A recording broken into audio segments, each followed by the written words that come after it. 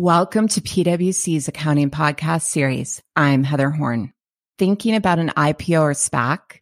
If so, stock compensation may be, or perhaps better said, should be on your mind. There are a lot of accounting considerations that get triggered as a company goes through the process of becoming public, one such consideration being stock comp. To help us avoid some of the accounting headaches and to get ahead of the challenges, joining me today is PwC partner Jay Selber. Jay is from our national office and is a regular podcast guest.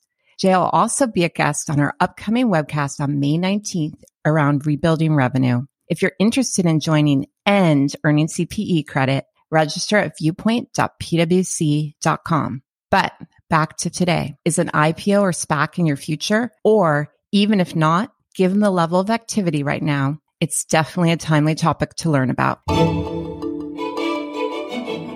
So Jay, thanks so much for joining me today.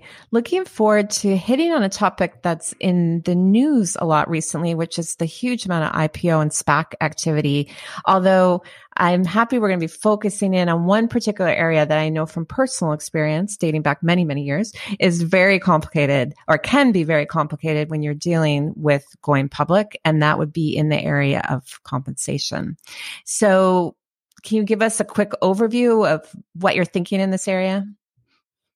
Sure. And certainly thanks for having me here today, Heather. And you're right. We do see a lot of really interesting things in the stock compensation arena in an IPO. Well, at least I think they're pretty interesting. And some of them could take a fair bit of time to address.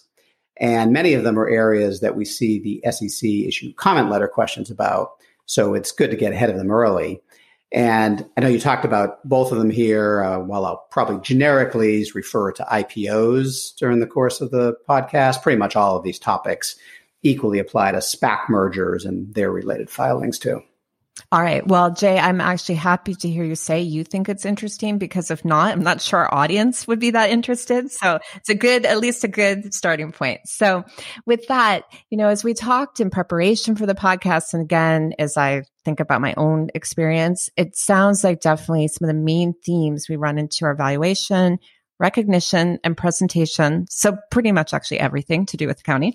But why don't we jump into the first topic on valuation? And in particular, let's talk here about cheap stock. What is that? Well, who doesn't love a sale, Heather? Perfect. And I think while we all like to buy stock cheap and sell high, what this is getting at is the measurement of the fair value of stock-based awards, especially in the recent period leading up to the IPO.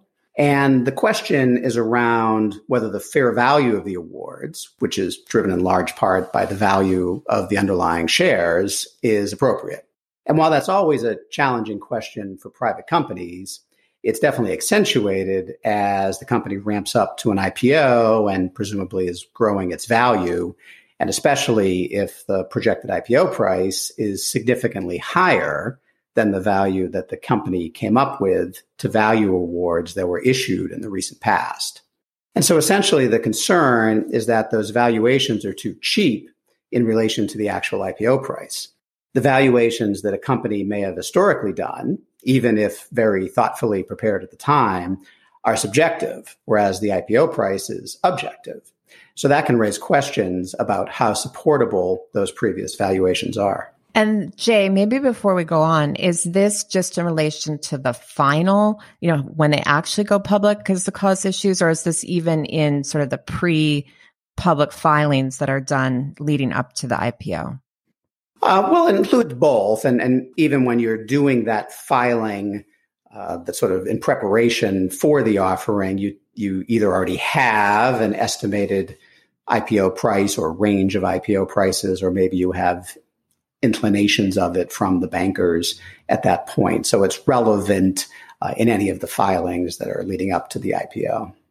Okay, so then Jay, if we see a big difference between the numbers originally used and then the valuations we're seeing in either the run-up to the IPO or the IPO itself, does the company actually have to go back and change its numbers used in previous financial statements? Not necessarily, Heather, but a company should revisit the valuations that they use for recent stock compensation grants in light of the IPO price and see if the overall story makes sense. For example, what has been the ramp up in the value over time? Like what significant milestones have occurred at the company? Have there been new product developments or customers signed, for example, or new executives that have been hired, key financings that have taken place, hitting some key financial milestones like achieving profitability, things like that. And do they align with the increase in value up to the projected IPO price? And then also, if there have been any third-party equity financing transactions, like direct ones that the company has done, as well as any secondary transactions that current shareholders or employees might have done, how have those been factored into the valuation? Even in this case, even looking at comparable public companies and how their stock price have fared over that time could be relevant too. So then, Jay, maybe one question, does in a way this come down to process? And as long as you in the past had a good process and were appropriately considering developments at the company, that's going to be easier to support than maybe otherwise? Certainly on the spectrum of things, yes. It may not get you there in its entirety. Sometimes just the numbers have changed too much. And at the end of the day, you may not be able to kind of bridge that gap between what you used before and sort of what the final numbers are anyways. But you certainly, part of it is lining up against the timeline of the deal. In other words, when did the company start talking to investment bankers? And when did the bankers start talking about potential valuations and the IPO price that they think they could get? Those are also important because it could be hard to justify valuing your common stock for compensation purposes at one price if the professional investment bankers are telling you the stock is worth significantly more. Right. I think these are good reminders for a lot of private companies trying to deal with their stock valuations. So then, Jay, you mentioned there could be this gap that you can't really bridge. So how do you think about that? Well, ultimately, when you look at all of it, if the previous valuations can't be justified in light of all of these facts and circumstances, including the projected IPO price, which is objective information, they may need to be updated. And additional compensation costs might need to be recorded for those awards. So, Jay, if we're thinking about SEC comment letters in the IPO process, I am assuming this is an area that we see a lot of questions. It definitely is. We do see a lot of comment letters on this topic, often asking for a lot of detail about past awards and how the company has determined its valuation of those awards. Sometimes we see companies try to preempt this by sending in a supplemental cheap stock letter to the SEC as part of the filing process, where they might lay out the key factors that the company considered and essentially trying to tell that story that I mentioned earlier. And that can be an effective way to try to manage this issue. I don't want to make you draw a conclusion here, but do you often see changes coming out of this process, or is it often more of a back and forth, just making sure you can explain what you did? And again, the documentation is going to be very important. Or if it's too hard to answer, you could say that too. I think that's a very facts and circumstances type of situation, Heather. So it's probably dangerous to try to generalize to that question. Great answer, Jay. All right. But fair to say that documentation is key here. So all right. So then, Jay, why don't we shift into this area of recognition? And again, one thing I know that's always important and can be confusing in accounting for stock comp arrangements is vesting.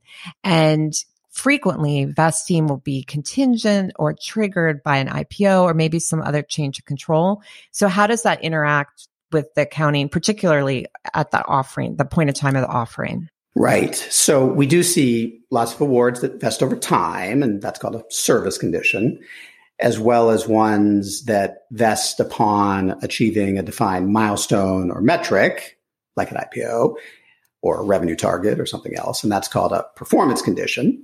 We do also see ones that could be tied into hitting a stock price target, which is called a market condition, but we'll save that for another podcast. Generally, equity awards that have service and or performance conditions, they're measured at the grant date, effectively assuming they will vest. It's not baked into the value, but that value is only recognized if it's probable that they will actually vest.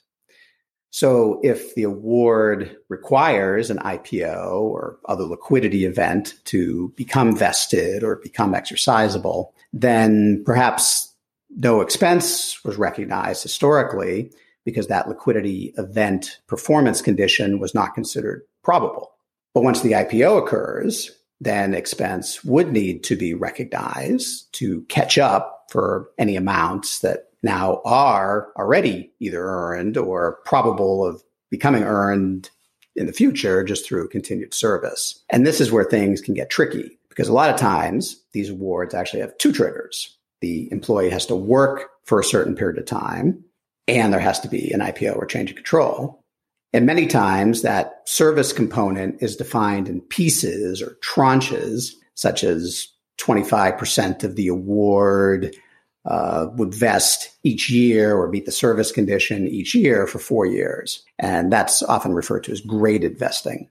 And there's a particular nuance in the stock compensation guidance that says if you issue awards with graded vesting and just service conditions, just time-based conditions, then the company has a policy choice to recognize or attribute that expense either on a straight line basis over the overall vesting period of the award, the 4 years in that early example, or on an accelerated or graded or tranche by tranche method that effectively recognizes all of those tranches simultaneously over their respective periods.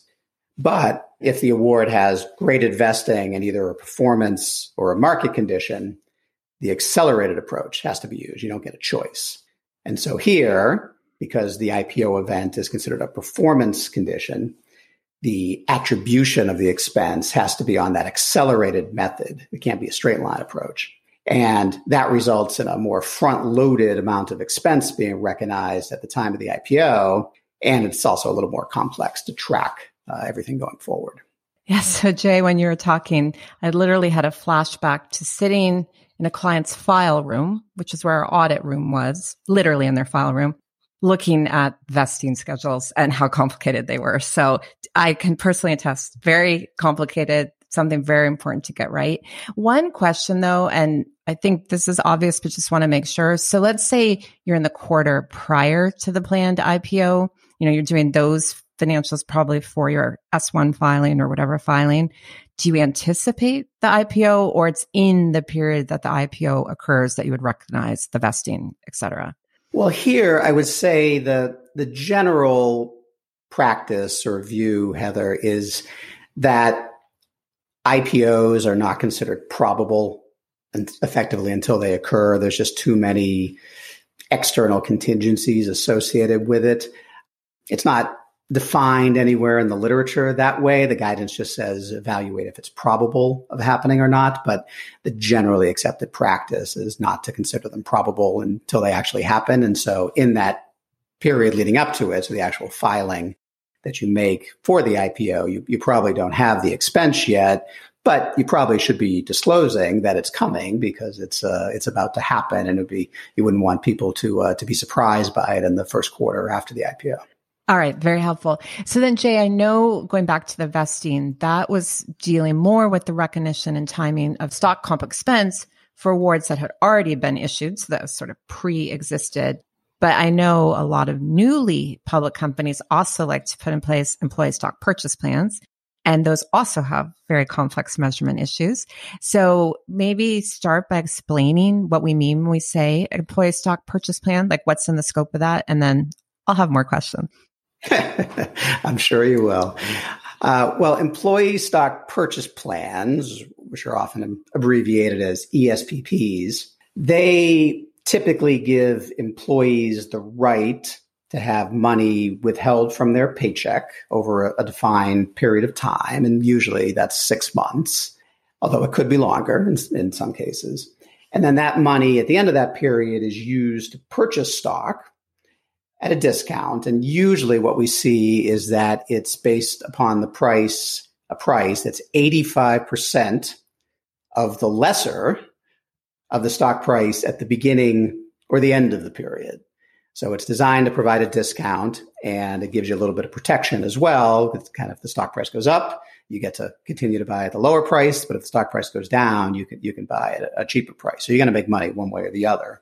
And these plans fall under certain special tax law provisions, and those are designed to basically keep these out of ordinary taxable income for the employee for tax purposes.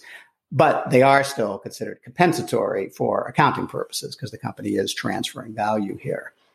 And usually what we see is that in an IPO, the ESPP would usually be launched or made available to employees to elect to participate shortly after the IPO is complete. I see. So then what are the key accounting issues in an IPO? So while the overall accounting for ESPPs in general is kind of complicated, especially how to value that arrangement, because you get a discount and there's that downside protection that comes out of the lesser of pricing. So that's not easy in and of itself. But the particular issue I wanted to bring up here in an IPO situation is that we don't think the grant date of the award for accounting purposes for an ESPP can take place before when people actually sign up and decide what they're going to have withheld, because that's how the mutual understanding of the key terms and conditions of the award, which is the accounting definition of a grant date or part of the definition of that, that's when it would get established in an ESPP. And the grant date's important because that's when the value of the award is calculated. So if a company allows people to join the ESPP after the IPO occurs, or for a window of time afterwards, but uses the IPO price as that beginning price, and that means that employees would benefit from any run-up in the price from that sort of initial IPO price that the stock was sold to underwriters for by the time they actually sign up, then the expense for accounting purposes would end up being bigger. So this sounds like another place where disclosure could be very important. Right, definitely. And we find that it catches people by surprise. Oftentimes, we understand that for legal reasons, a company may not be able to set it up before the IPO. And this isn't generally an issue for an ongoing public company, because the way an ongoing company would do it is they would give people a window of time to sign up in advance of when the next 6-month period is going to start. So everything is kind of locked and loaded at that starting date. What's unusual here is it doesn't get locked and loaded until a little bit afterwards. And sometimes we find it catches people by surprise that they have to go back and measure the expense using a different amount than they maybe had thought they would use. Oh, got it. That's actually very helpful context, Jay, to do that comparison there.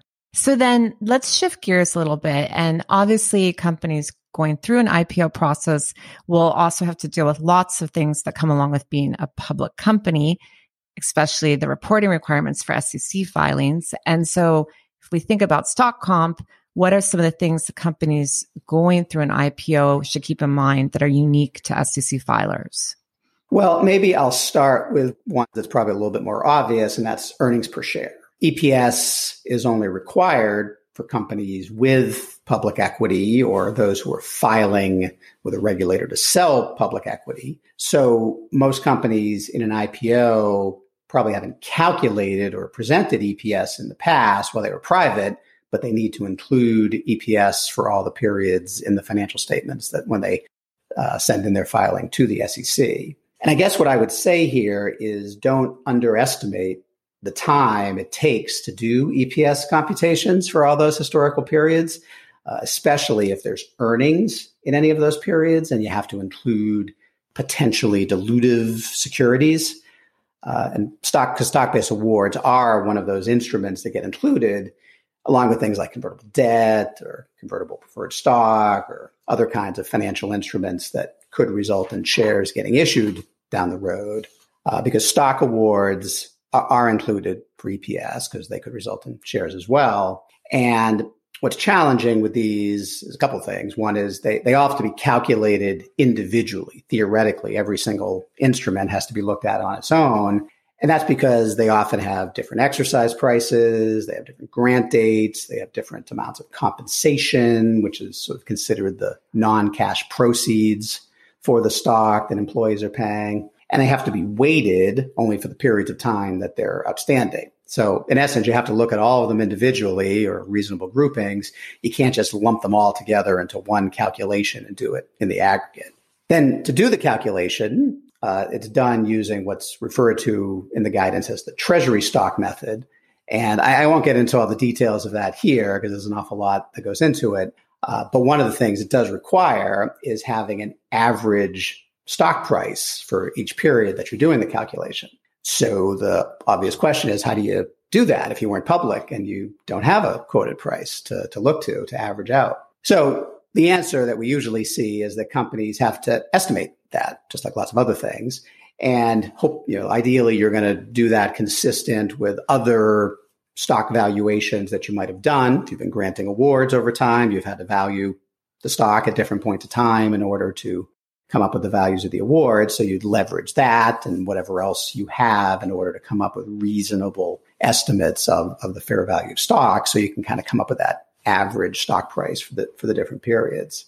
So Jay, while you were just talking, I had another flashback to that file room, but I also have a question for you. So you're talking here about estimating prices in the past, and it seems like where we started was talking about the value of your stock, at various points in time. So are those two numbers going to line up, or how does that work together? No, I think that's a fair observation. I mean, the idea is that they should, that the first topic we talked about on cheap stock was about coming up with fair values that everyone can get comfortable with at different points in time. And once you have that information, you certainly should leverage that to come up with sort of an average stock price here. The challenge that sometimes happens is that while there are some companies that grant options all the time, so they have lots of data points to work with from that first step in the valuation process, some companies don't. Maybe you only grant options once a year, or you've only done it every other year or so. So now you might have data at those points in time, but the trick is, how do I come up with a reasonable determination of an average price for periods in between those? So you have to sort of extrapolate or triangulate sort of in the middle in order to come up with a reasonable average price along the way. All right, but sounds like it'll be important to make sure the numbers line up and there's some consistency there. So that's helpful. And then, Jay, I know this is very complicated. So what other challenges on this would you highlight? Well, maybe two others I would pick on here. One is if the stock awards have either performance or market conditions in them, like a revenue target or an EBITDA target or that IPO target that we talked about, those can be challenging because in that case, you have sort of a two-step process you have to do. You first have to assess whether those contingent conditions are being met based on the facts that exist at the end of each reporting period. And then if they are, then you would put them through the treasury stock method calculations that I was alluding to before. But if they're not, then you wouldn't do that, and they just wouldn't be factored into EPS that period. What's tricky here is that this is different than what you do for compensation purposes. For compensation purposes, we were talking about you assess what's probable and you recognize expense based on what's probable. But for EPS purposes, probability isn't a factor. It's all a function of, is it or isn't it happening based on the numbers as of the end of the period? So it just means there's another set of numbers to run, and there's some sort of disconnect between what you're doing for accounting purposes for compensation and what you're doing for EPS purposes. And, there's a lot of, I'll call it devils in the details kinds of things to work through in that contingent share guidance that I won't get into here, but it can be pretty complicated.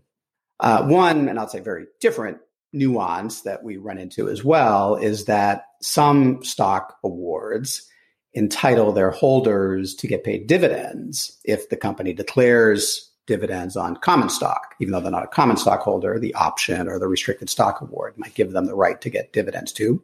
And in some cases, those may make the stock awards what gets referred to as a participating security, which is a whole nother ball of wax, but that requires allocation of the EPS numerator as well to those other instruments. So that also affects EPS in a different way, but it affects EPS as well. So there really is a lot to think through here and in these stock comp and EPS topics. And I generally find that none of it is easy.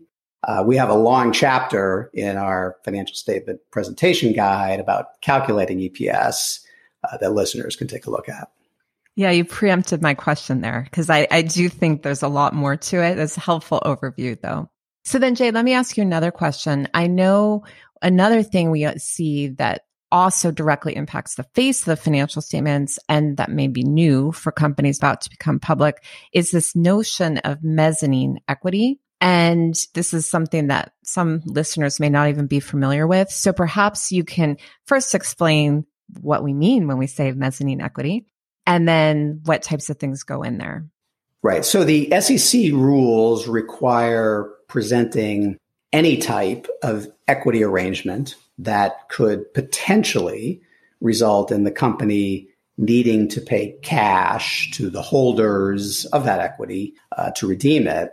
And regardless of how remote that possibility is, just the bare existence that the company could be forced to pay it, the SEC says you have to record that in what's described as mezzanine equity, meaning it's presented separately between liabilities and regular or more permanent equity. And the SEC is pretty explicit that they cannot be included together with regular stockholders' equity when you present the balance sheet and the roll forward of equity in the financial statements. And it's meant to highlight for readers the potential cash obligations of the company, even if they're not considered actual debt or liabilities under GAAP.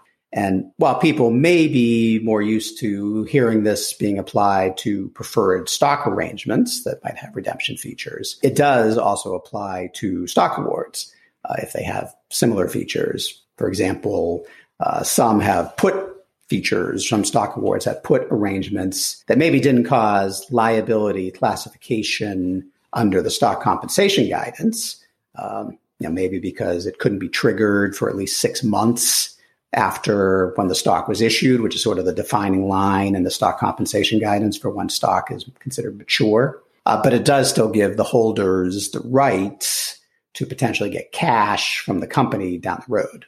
All right. So Jay, I think that's helpful to highlight because actually I hadn't focused on that before. But then what are the issues that listeners should be thinking about? There are some kind of particular points of the SEC guidance that tells you how to do the calculations for different types of stock awards that would need to go into the mezzanine. And those calculations factor in the vesting provisions and they factor in the option exercise prices. So there's kind of particular rules around it that affects how much gets presented in the mezzanine each period, how it gets accreted, if there's any impact on the EPS calculations, and all that. And like a lot of things that I brought up today, I won't go through all the details here because they're kind of lengthy, but listeners can take a look at the guidance. We have it in section 3.3.10 of our stock compensation guide, has a lot of those specifics. I'll just say that it can be a lot of work to calculate the amounts for all the periods presented in the IPO for all the awards that all have these different kind of vesting cycles and things like that. Yeah, I think if there's a theme for your comments, it's that this is a lot of work. And I would say an unstated theme is maybe if I was an engagement team helping a client, I'd want to have you on speed dial. So Jay, thank you. I know you mentioned a few sources of help, but where else would you suggest people go if they have questions on these topics? Right. So I've mentioned the stock compensation guide, and there's a few different parts of it that would address many of these topics like the performance vesting and the graded vesting attribution and things like that. Our financing guide also has a discussion about mezzanine equity in it. And our deals practice, our accounting advisory practice, has also published a document about cheap stock considerations as sort of part of their observations from the front lines series. So that would also be available on our website for people to look at as well. That has some good information in there about it. Great. We'll include links to all those in the show notes. All right. Well, Jay, thanks for joining me. As always, wrap up with a final question. And finally spring and finally getting some nice sunshine as we even look ahead to summer. So just curious what you are enjoying most about the change in seasons and, like I said, weather getting a little nicer. Well, I'm definitely enjoying being able to look out my window here and see lots of flowers on the trees and leaves on the trees. It's always a nice time of year. It would be nice if we could warm up a little bit more consistently, but it is nice to be able to not be looking at bare limbs on all the trees that I have around my house here. Yeah, I think this is probably one of the most beautiful times of year in New Jersey, New York, that whole area. So, all right. Well, Jay, once again, thanks for joining me. Really appreciate all the insights. You're welcome. Thanks for having me. Please join me back here every Tuesday and Thursday for new podcast episodes. Join me back here every Tuesday for new episodes on all things accounting and reporting.